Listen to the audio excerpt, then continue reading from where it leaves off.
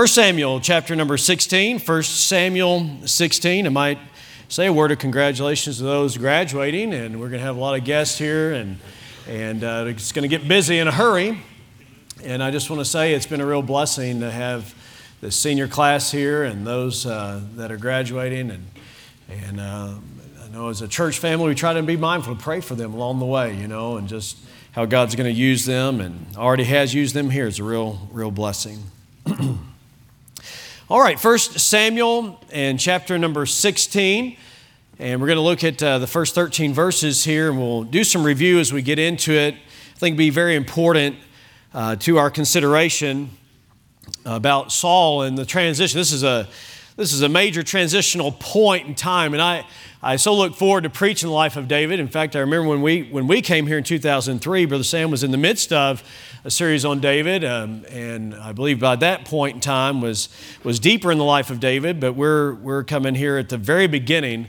And so this is, I'm glad God preserved this for you and I, aren't you? I'm thankful that He's preserved it for us, and that we can glean from it and be helped by it.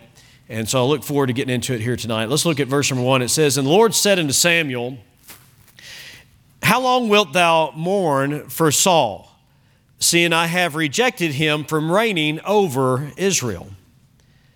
Fill thine horn with oil, and go, I will send thee to Jesse the Bethlehemite, for I have provided me a king among his sons." I have provided me a king among his sons. And Samuel said, How can I go? If Saul hear it, he will kill me. And the Lord said, Take an heifer with thee, and say, I am come to sacrifice to the Lord. And call Jesse to the sacrifice, and I will show thee what thou shalt do. And thou shalt anoint unto me whom I name unto thee. And Samuel did that which the Lord spake, and came to Bethlehem, and the elders of the town trembled at his coming, and said, Comest thou peaceably? Wasn't always a good thing when the man of God came to town, and from the vantage point of the people of the town, they didn't know what this meant. And he said, Peaceably. I imagine they were relieved right there. Peaceably. I'm come to sacrifice unto the Lord. Sanctify yourselves, and come with me to the sacrifice. And he sanctified Jesse and his sons, and called them to the sacrifice. And it came to pass, when they were come, that he looked on Eliab, and said, Surely the Lord's anointed is before him. But the Lord said unto Samuel, Look not on his countenance, or on the height of his stature, because I have refused him. For the Lord seeth not as man seeth, for man looketh on the outward appearance, but the Lord looketh on the heart. And I believe that is a key verse really in the book of Samuel, both given what precedes it and also what's going to come in the book of 1 Samuel and even 2 Samuel for that matter. Verse number 8, Then Jesse called Abinadab and made him pass before Samuel. And he said, Neither hath the Lord chosen this. Then Jesse made Shammah to pass by, and he said, Neither hath the Lord chosen this. So we have a parade of sons going on right here, and not one of them is chosen. Look at verse number 10. Again, Jesse made 7 of his sons to pass before Samuel. And Samuel said unto Jesse, The Lord hath not chosen these. And Samuel said unto Jesse, Are here all thy children? He's perplexed by this. I know God said it's among your children. Are you sure all your kids are here? And he said, There remaineth yet the youngest, and behold, he keepeth the sheep. And Samuel said unto Jesse, Send and fetch him, for we will not sit down till he come hither. And he went and brought him in. Now he was ruddy and withal of a beautiful countenance. and goodly to look to. But that's not what qualified him to serve. Nor did it disqualify him. I want to say you don't have to be ugly for God to use you.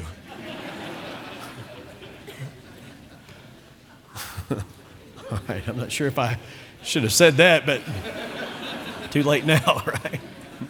No, he was a handsome young man. He was goodly to look to. He was handsome. And the Lord said, arise, anoint him, for this is he. Then Samuel took the horn of oil and anointed him in the midst of his brethren, and the Spirit of the Lord came upon David from that day forward. So Samuel rose up and went to Ramah. The title of the message here tonight as we get started in the life of David is this: apparently you can't go by appearances. Apparently you can't go by appearances. Either way, apparently you can't go by appearances. You don't have to be impressive to be used of God. You don't have to be impressive to be used of God. May God bless the reading of His Word. As you're seated, we'll get started here in the life of David.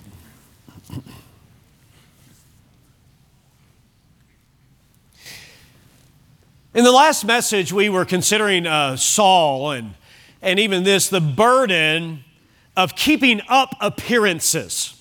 The burden, the heavy weight of keeping up, propping up appearances. If you remember, after Saul acknowledged his sin, he wanted Samuel to go along with him to worship. Do you remember that? Now, some weren't here, and I just want to get us started there, but he wanted Samuel to play along. He wanted Samuel to, really, in many ways, to pretend like everything's okay. And Saul knew it wasn't okay, and Samuel knew it wasn't okay. But that really struck me that he wanted to keep up the appearance that everything was all right. Samuel, please come with me. And Samuel said, I'm not going to go with you because I don't want to give you the idea that somehow God's going to change his mind and let you continue being king. No, your sin has disqualified you from being king. And Samuel said, please, I'm sorry, I've been doing this all series, so why not now, right? Saul said, please, Samuel, you got to go with me because I'll look bad in front of the elders if you don't go with me. And so he was pleading with that. Here's what we noticed. Saul was much more interested in things getting back to normal than he was in getting things back right with God. And there can be a desire on all of our parts to want to keep up an appearance, to have an appearance that everything's okay, that I'm doing all right spiritually. In fact, I like what one man said. He said that Saul wanted Samuel's endorsement even though he had lost God's approval. And sometimes we're more concerned about our standing before people than we are about our standing before God. And so Samuel said, I'm not going to play along with you, Saul. And now eventually he did. And that wasn't compromise. I don't believe for one second that was compromise on Samuel's part at all. He had already made his point very clear with Saul that, Saul, listen, God's not going to recant on this. God's not going to change his mind on this. You've lost the opportunity to continue as king. God has rejected you and he's chosen someone better than thou. That's what he said. He's chosen someone better than thou. Saul was a king after their own heart. David would be a king after God's own heart. And so God will not play along tonight. Listen, I think we all need to get this here before we move on. God will not play along with your lack of repentance. He's not satisfied that we go through the motions of spiritual service or singing songs or being in church. He's not satisfied with us pretending like everything's okay. He wants things really to be okay. To be right is what I mean. Because otherwise, you'll find yourself very burdened by trying to keep up an appearance like everything's all right. I'm in church, preacher. Come on, back off. I'm in church, wife, back off. I'm in church, parents, back off. No, wait a minute. We're not interested in you having an appearance of everything being all right. It's got to be the substance of it. Otherwise, that's hypocrisy. Hypocrisy. So that chapter had to do with appearances. This chapter has to do with appearances, only from a different angle, all right? Here's what we tend to do, all right? Now, I want you to really tune into this as we get into tonight's message. That was just a recap, and here we go officially with where we're going here tonight. We tend to be impressed with impressiveness, don't we? We tend to be impressed with impressiveness. I mean, players are drafted into the NFL, the National Football League, based on height and weight and speed and agility and performance, the combine. All right? They perform at the combine to see how they're doing in all these areas. And so players are literally drafted or not drafted based on appearance. Appearance more than character. Cars and trucks are modified. I'm not against that. If you're into that, I mean, anyways. Cars and trucks are modified, wheels and tires and lifts and engines and I mean, all these things, they're modified to impress. Business executives pore over resumes and interviews to determine who they ought to hire. And I understand that, don't you? I mean, they maybe don't know people and they've got to have some point of reference. I'm just simply saying we give a lot of credence, we give a lot of attention, we give a lot of stock, or rather we put a lot of stock in things like this: giftedness, knowledge, personality, talent, looks. We put a lot of emphasis on looks. I used to do that like a lot. I'd go between every class in my 7th grade year and 8th grade year and comb my hair literally between every class period, making sure it was feathered back just right, combed just right. I mean, literally. It's all about appearance. And then God judges you for your vanity. I mean, we put so much emphasis on our looks. Hey, look, God's not against you wearing makeup, ladies. God's not against, you wearing apparel and that's nice clothing. I don't believe that. I don't think He's against, earrings and ladies. He's not against necklaces and rings and all those things, as long as you're not trying to find your sense of beauty there. But we put emphasis on degrees and positions and buildings and size and all these things that really register with other people. Wow, man, look at them. I mean, it's obvious that they're successful. Well, they could actually just be a very highly skilled sinner. They could have a big theological brain, but a dark, sinful heart. That's what we read in a book called A Dangerous Calling. Even about pastors. Sometimes pastors are judged on how funny they are, how intelligent they are, what kind of personality they have, if they're extroverts or introverts, or if they have a big congregation or run so many buses or have so many classes or have so many in their staff. Hey, listen, the fact is that, they could be impressive to all kinds of people, and yet God knows the heart. In other words, we tend to focus on externals while God truly does focus on internals. And that does not imply, by the way, that externals are not important to God. We'll get to that here in just a moment. There's, I believe, a wresting of the text. There's a ripping out of context of verse number 7, oftentimes that really ought not to be done.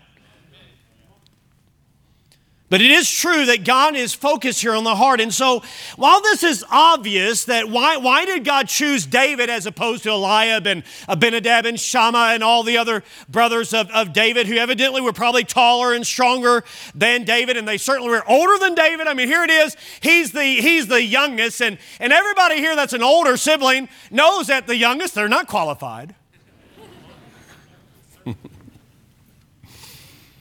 But I think there's two extremes here. Sometimes we tend to put too much emphasis on these external things, but sometimes we also look at ourselves and we say, well, God can't use me because I'm not like him. Or God can't use me because I don't look like her. I'm not as important to God because he didn't make me beautiful. I'm not as important to God because he didn't make me muscular. I can't be used of God because I'm not as wealthy as others. I don't have a kind of job that they have. I don't have the kind of personality that they have. Listen, that is the other extreme of the same symptom. It's more of a focus still on yourself. And so listen, you need to understand that God's not going to use you based on your impressiveness, because if he used us based on our impressiveness, then listen, we're getting the glory for it. And we certainly need to do this. We need to apply the standard that God uses here to the selection of friends. Who your friends are. You ought not base who your friends are based on how rich they are, what kind of job they have, what kind of car they drive, what kind of looks they have. I don't think we shouldn't base church membership. We shouldn't have somebody come in this auditorium that maybe is, their clothes is saying, they're not wealthy. We shouldn't treat them any different than we do somebody that comes in here wearing a nice designer suit. We ought to treat them exactly the same, because otherwise we're going by appearances. So this ought to apply to the way that you choose your friends. And listen, it ought to apply most certainly how, if you're not married here tonight, how you choose a mate. You need a beauty that doesn't wash off in the rain. Amen right there? You need a beauty that, listen, that just gets more beautiful over time. So, while it is obvious, evidently it's not. Because we still make the same mistake in judging outwardly rather than inwardly. Okay, verse 1 tells us that God didn't want Samuel to continue mourning over the disappointment of Saul. Samuel was disappointed. Understandably so. I mean, he had been a part of Saul's life. I think Saul, as we saw earlier, he started out with a promise. I mean, he really, by the way, we've said this a long way, God did not set Saul up for failure. God doesn't set you up for failure. God wanted to help Saul. Saul had him meet 2 people, then 3 people, then a company of prophets, and then the Spirit of God came upon Saul. And so it's obvious that God was wanting to help Saul, and yet Saul got so far away from God. And he was a great disappointment. And so why is Samuel mourning so here? Well, it may be, of course, I think even just his concern, even for Saul himself. But it may also be this. He's concerned about the nation and how things are going to go in the nation. And what if the nation goes the same way that Saul was, which would really be a right assessment, given that they wanted a king like all the other nations. And God gave them a king like all the other nations. And so now Saul has been rejected. So Samuel may be thinking, we're going down the wrong road, and I wonder if there's any hope in this situation. He was mourning. And I just want to, before we move on, I want to say it may be that you've been disappointed by some spiritual leader in your life. It may be you're disappointed by a parent. It may be you're disappointed by a pastor. It may be you've been hurt by somebody. How long are you going to stay there? How long are you going to let that determine your direction of life? Are you listening to me here tonight? Is that helpful thinking right there? I mean, God came to Samuel and said, Samuel, how long are you going to mourn over Saul? In other words, he's saying, yes, that is rather disappointing, but I'm still on the throne. And so even if somebody has disappointed you, then it's too trite to say, get over. And that's not what God is saying to Samuel rather, but he's saying this, listen, Samuel, I still have a plan and I can work. So I want you to take the horn of oil and go to the house of Jesse. And I look at the last part of verse number 1. Very, very crucial to the study of this passage is this word provided. I have provided me a king. All right? Provided. It's the word, it's the verb. It comes from the verb. It is the verb to see to it. I've looked into this. In Genesis chapter 22, Abraham is called on by God to offer up his son Isaac as a sacrifice. And so Isaac, as they're on their way up to the mountain, Mount Moriah, Isaac says, Dad, here's the wood, here's the means by which we're going to make the fire. And so I see the knife. It looks rather sharp. Here's all these things, but where's the sacrifice? Where's the lamb? And Abraham says this, God will provide himself a lamb. The word provide there is the same word that we're looking at right here. In other words, Abraham is saying this, listen, son, listen, Isaac, God will see to that. God will see to it. God will provide. And thus, after God did provide a ram in the thicket, and the ram was offered in place of Isaac, certainly a picture of the Lord Jesus Christ and how that He is our substitute, and God provided Himself a lamb. God saw to it that you might be saved. The name of that place was called Jehovah Jireh, which means the Lord, literally, the Lord will see to it, or the Lord who sees. So here it is. As they're needing a new king in Israel, here's what God says to Samuel. Samuel, I've seen to this. I'm taking care of this. I've already noted a young man that I'm going to use. In fact, we could even say this. Given the timeline of events, God had already been working in his life long before they knew there was going to be a need. God says, I've provided me a king among his sons. I've seen to this. God will see to it. You know what you need to be encouraged about when you don't know what to do? You need to trust Jehovah Jireh. You need to trust that God will see to it. You need to realize, and I need to realize, that God's kingdom and the choices of His kingdom are safest with Him. Let God see to it. Can I say to you tonight that the choices of your life are best left to God? It'd be some of those areas I mentioned a moment ago. It'd be best if you just left that area about who you're going to marry, leave that to God. Let Jehovah Jireh rather than you, Jireh. Are you following me? Rather than you seeing to it, how about you let God see to it? Because you'll probably be looking at the wrong things. You'll be looking at how handsome he is. You'll think he's cute. You'll be greatly confused. Because he might have a bad attitude. And no. He's not going to show you that bad attitude right now while you're around him. He'll camouflage that. But you just watch and see how he treats authority. You watch and see how he treats his mother. Listen, not just on Mother's Day, but when it's not Mother's Day, and see how he handles, the pressures of life. Hey, well, listen, just because he's cute, just because he's handsome, just because, he's popular, does not mean he's the one that God's got for you. In fact, you better go by a different criteria, young lady, because otherwise you might end up with somebody that's tall like Saul, but you may end up in a wreck.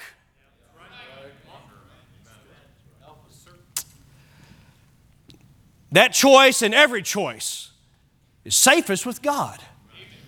Safest with God. Sure thought I had a good choice in 8th grade about who ought to be my girlfriend. She was pretty, a cheerleader, and she liked me. That was the criteria. Nothing about the heart, nothing about her spiritual life, and it's no wonder that she dumped me on Valentine's Day.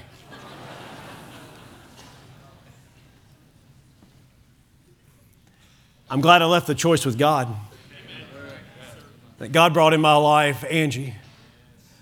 Is this making sense, or do I need to start over? Is everybody following this right here? Listen, don't base things on external. And by the way, when you see somebody beautiful or handsome, and you're interested, and you may say, woo, woo.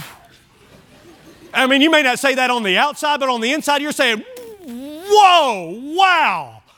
She's beautiful. Well, right then, you just better be running to Jesus.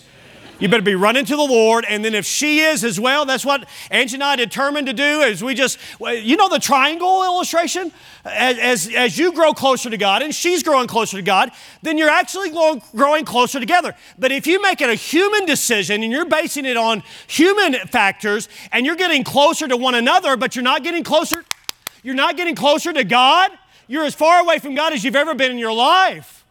You better base this on the right criteria. So I noticed, Angie, and I'll never forget, I wasn't really planning on going into all this, but since we're here, I might as well finish it, that it's like, I remember being in McDonald's of all places. God speaks in very unique places, and it was after a youth rally, and it was like, God said, I want you to get to know this girl, and I said, yes, sir, can do, will do, glad to, and I did.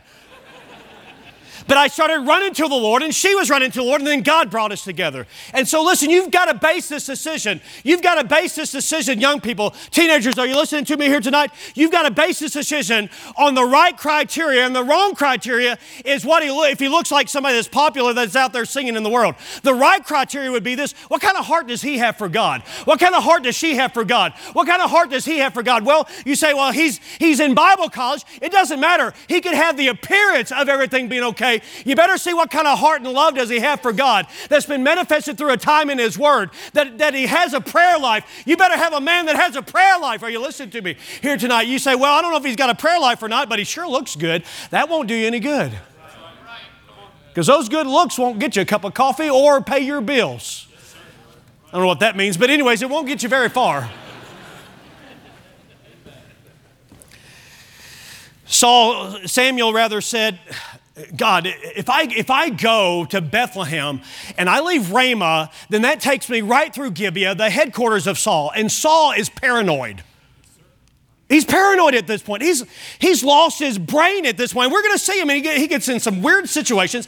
And Samuel is saying, God, he knows, he's tracking me. He's watching where I'm going. I don't know exactly all that was going on, but Saul had a way. Dogs or Doeg, individuals like that were his spies and watching out for every move that Samuel made. And listen, Samuel had just told him, listen, you're done, Saul. Well, don't you know that Saul is going to be tracking Samuel's move, because I wonder if he's anointing a new king in my spot right now. So Samuel had a legitimate concern. He brought that concern to God, and God told him, listen, here's what you do. You take a heifer and you make a sacrifice there. That's not dishonest. He really did make a sacrifice there. God can't be dishonest. We know he's not being wrong. In fact, it was a cover for what the real mission was. Okay, this is totally a side note. In fact, I even wrote it in my notes as this, side note. Okay, side note. You ready for a side note? Side note would be this. There are sometimes, because there are no closed countries with God for the gospel. All power is given unto me in heaven and earth, Jesus said. Go ye therefore into all nations. Go ye therefore into all the world. Go ye therefore to all people groups. And some of those people groups are in China and in India and in Sri Lanka and other places that are closed to traditional missionaries. But that does not mean that country is closed to God, because sometimes what they need to do is just take a heifer. Take a business, take English to get in there, or take some other business. Their main mission is the gospel. But on the side, they're going to have a cover that allows them to be in the country. Listen, and that's not dishonest. I think we need to be ethical about this. But at the same time, we are commanded to go into all the world, and we got to get it in there somehow. Totally a side note. Okay, back to the message. Samuel assumed that he had located the king based on what he saw. They sanctified themselves. They probably cleaned up and put on a new suit of clothes. And Eliab the firstborn came and stood. Now Eliab must have been tall and good looking. Look around and see if I can find any examples. Nope. All right. So, oh man, sorry. That was low. Sorry. Eliab. He's tall. He's a warrior.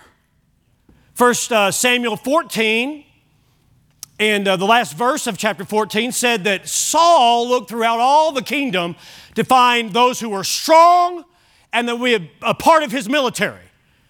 And Eliab, along with two of his other brothers, chapter 17, were in Saul's army. So, surmise from that, he was tall, he was handsome, he was strong, and Samuel said, that's him. That's him right there. I mean, just look at him, you can tell. Part of you has got to wonder, Samuel, what are you thinking? Tall, warrior, good looking. That's Saul. What do you want? Saul part 2? So even a man of God can get off and say, oh, look at that. Man, he is so impressive. It's got to be Eliab. We're done probably today. That's him. And God saved the nation by saying, no, that's not him.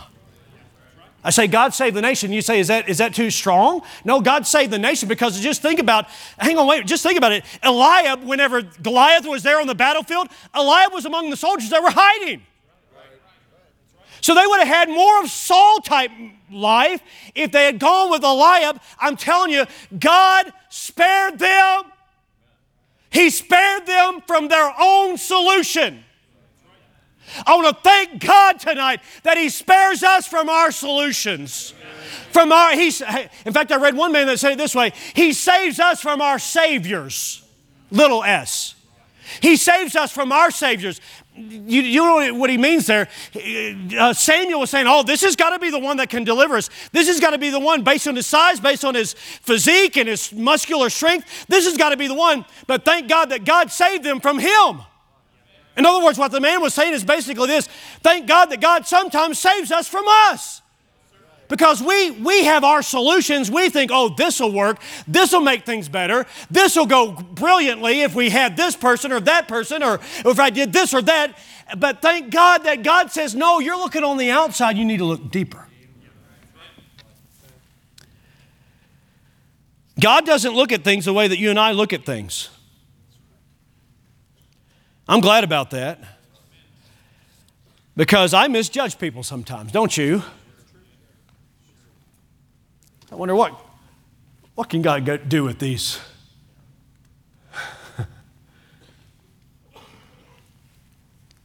God looks on the heart. Look again at verse number 7. This is such a monumental verse. We dare not fly by it too fast. The Lord said unto Samuel, Samuel, look not on his countenance or on the height of his stature, because I have refused him. For the Lord seeth not as man seeth, for man looketh on the outward appearance, but the Lord looketh on the heart. Now, don't use that verse out of context. Somebody that's trying to push for looser dress standards or something, they'll say, look, man looks on the outside, God looks on the heart. Stop judging me. What you're just revealing right there, number one, is ignorance of what the verse is saying. Number two, you're revealing a heart that's rebellious against God because God doesn't in any wise endorse immodesty and other things that a lot of times I think people are trying to get by using that verse out of context. Man looks on the outward appearance, God looks on the heart. Man, it even says it with a pious spirit and attitude. Now, man looks on the outward appearance, but God looks on the heart. Right? What does that mean? Well, that means this. The heart is the seat of your emotions or your thinking. So, can I say it this way? God looks on your will. God looks on your motives. God looks on your desires. God looks on your values. God looks even on your conscience.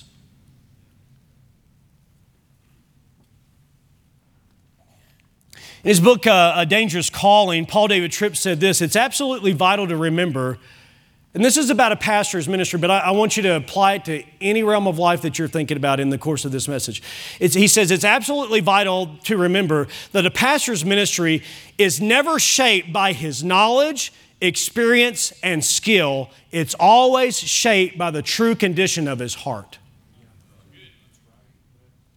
And that's true of your life as well. Your life is not shaped by your knowledge, your experience, or your skill. And thank God for all three of those. But God is looking at the heart. Well, next was Abinadab, and next was Shammah, and next was all the other brothers. So 7 brothers came and stood before Samuel. And God said, it's not that one. It's not that one. It's not that one. It's not that one. It's not that one. Nope, not that one. Not that one. Did I count to 7? Imagine that I did. None of them. All right, we got a dilemma here because God said that it's from the house of Jesse in Bethlehem. And so I know it's got to be from your house. Is there another Jesse in Bethlehem? No. What's going on here? Think about this, church. If it was left to popular vote, David would not have been voted in. Even his own dad didn't nominate him. I mean, you know it's bad if your dad forgot you. Now, some of you have been left at church, and don't take that personally, but it's just life. If it was based on his own siblings, Eliab, remember when David came to the field, and bringing the food from their dad? Eliab said, "Who's taking care of the sheep, David?" In other words, he belittled David, treated him like a big brother often treats a younger brother. Who's got the sheep, David? You're just here because of the pride of your heart. I'm telling you, if it had been up to David's own brothers, they never would have nominated him.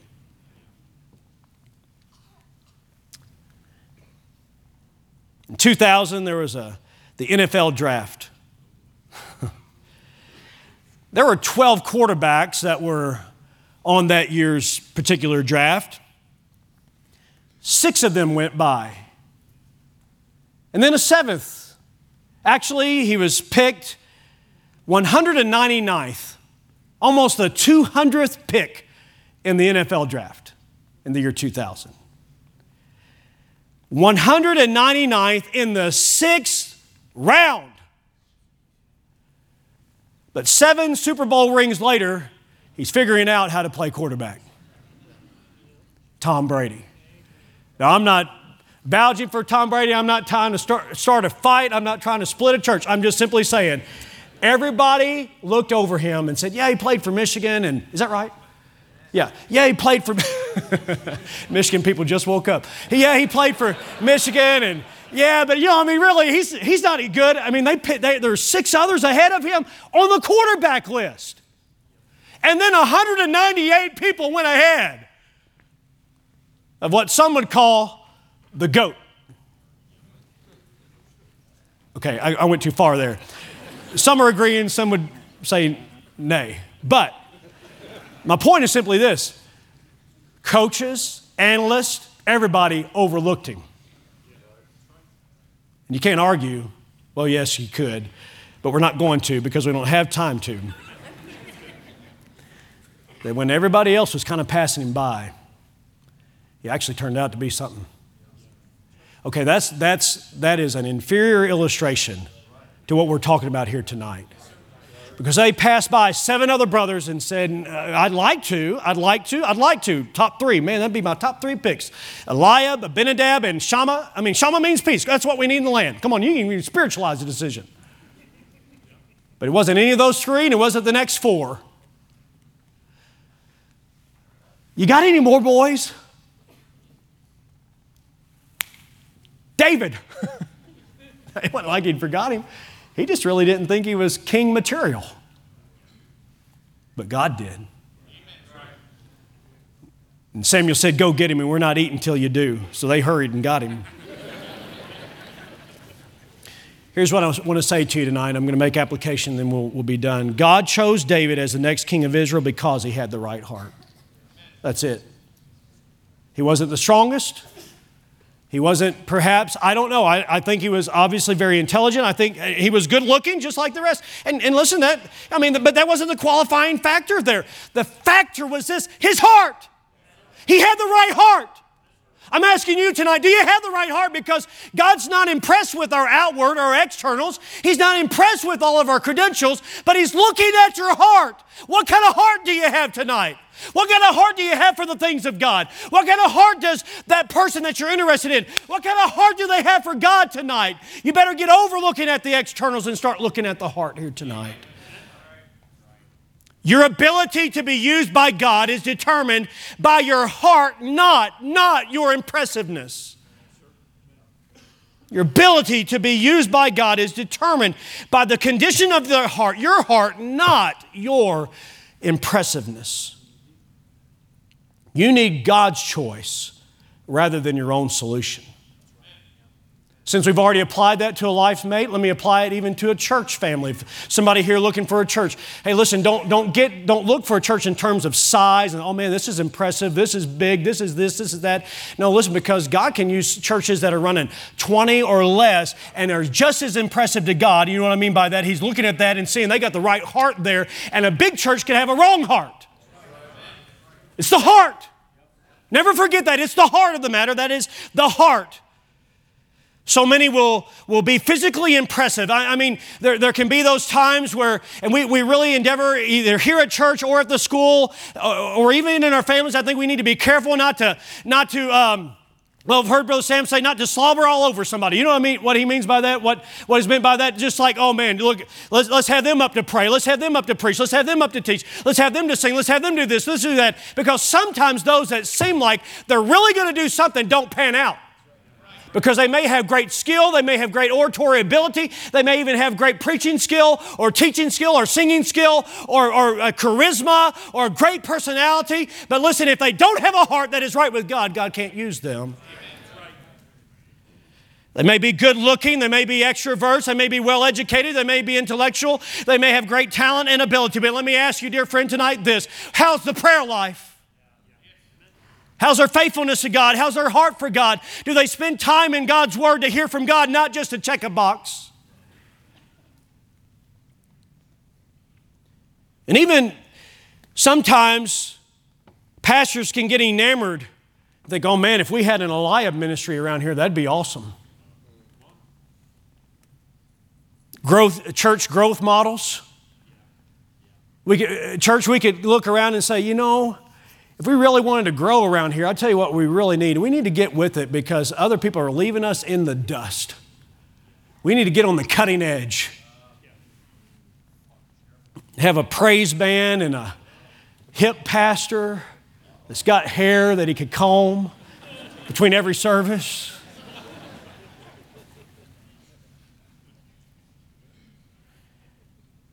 And get impressed. Sometimes it's that people get impressed with people's knowledge. Oh man, if we had that individual, that person with that position, or that big name preacher, that person with big degrees. Hey, wait a minute. We better look at what God looks at, and that's the heart. Outward excellence in leadership is only possible through inward obedience. So, a major point of application for everybody here tonight would be simply this: pay more attention to what God pays attention to. Pay more attention there. If God looks on the heart, and He does. If God looks on the heart, and He does, then make sure you are looking not just on somebody else's heart, because you can't. But here's what you can do. You can look and have a heart for God yourself. And make sure that you're doing everything you know to do to make sure that you have a heart for God in terms of time with Him and relationship, not checking boxes, but a real, viable, growing relationship with Him.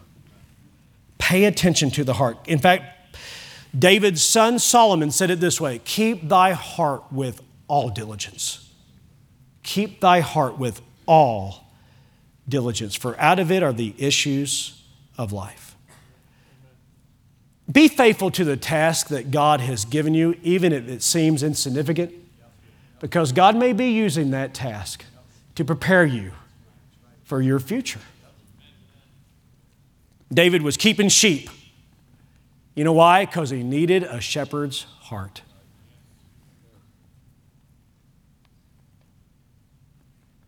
Compensate for your inadequacies. You know, you look at it, well, I can't be used of God because I'm not good looking, I'm not smart, I'm country. I'm short, I'm heavy, I'm thin, I'm skinny, I'm not impressive. Here's what do. Compensate for whatever you sense to be an inadequacy. By the way, don't overlook how God made you. And wrestle against Him. But compensate for whatever you sense to be. I can't speak, I talk, I can't think like other people think. I can't write like other people write. Don't compensate for that by trying to add more skills to the neglect of your spiritual life.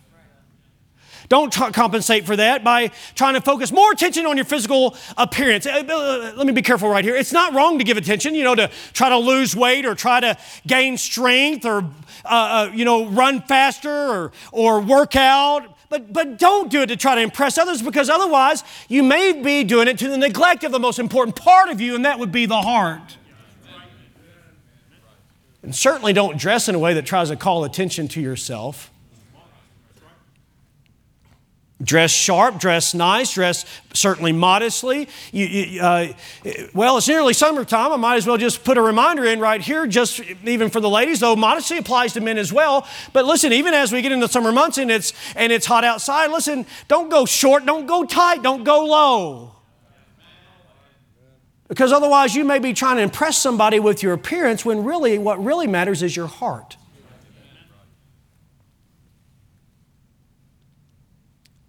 Work on having a heart with God, because you don't have to impress others to be used by God.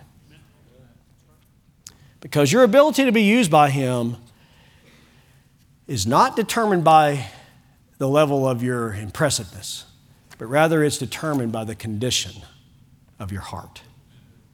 So keep your heart. Let's stand together here tonight. Father, tonight, we tend to be enamored just like Samuel was, even at least at that moment, with size and ability and countenance, when really we need to evaluate things based and looking at it like you do, and that on the heart. And God, I pray that you would help us to even have a greater heart for you out of this message even. Lord, that you would help us to be wise and discerning and close to you in the heart, because that's who you use, Lord.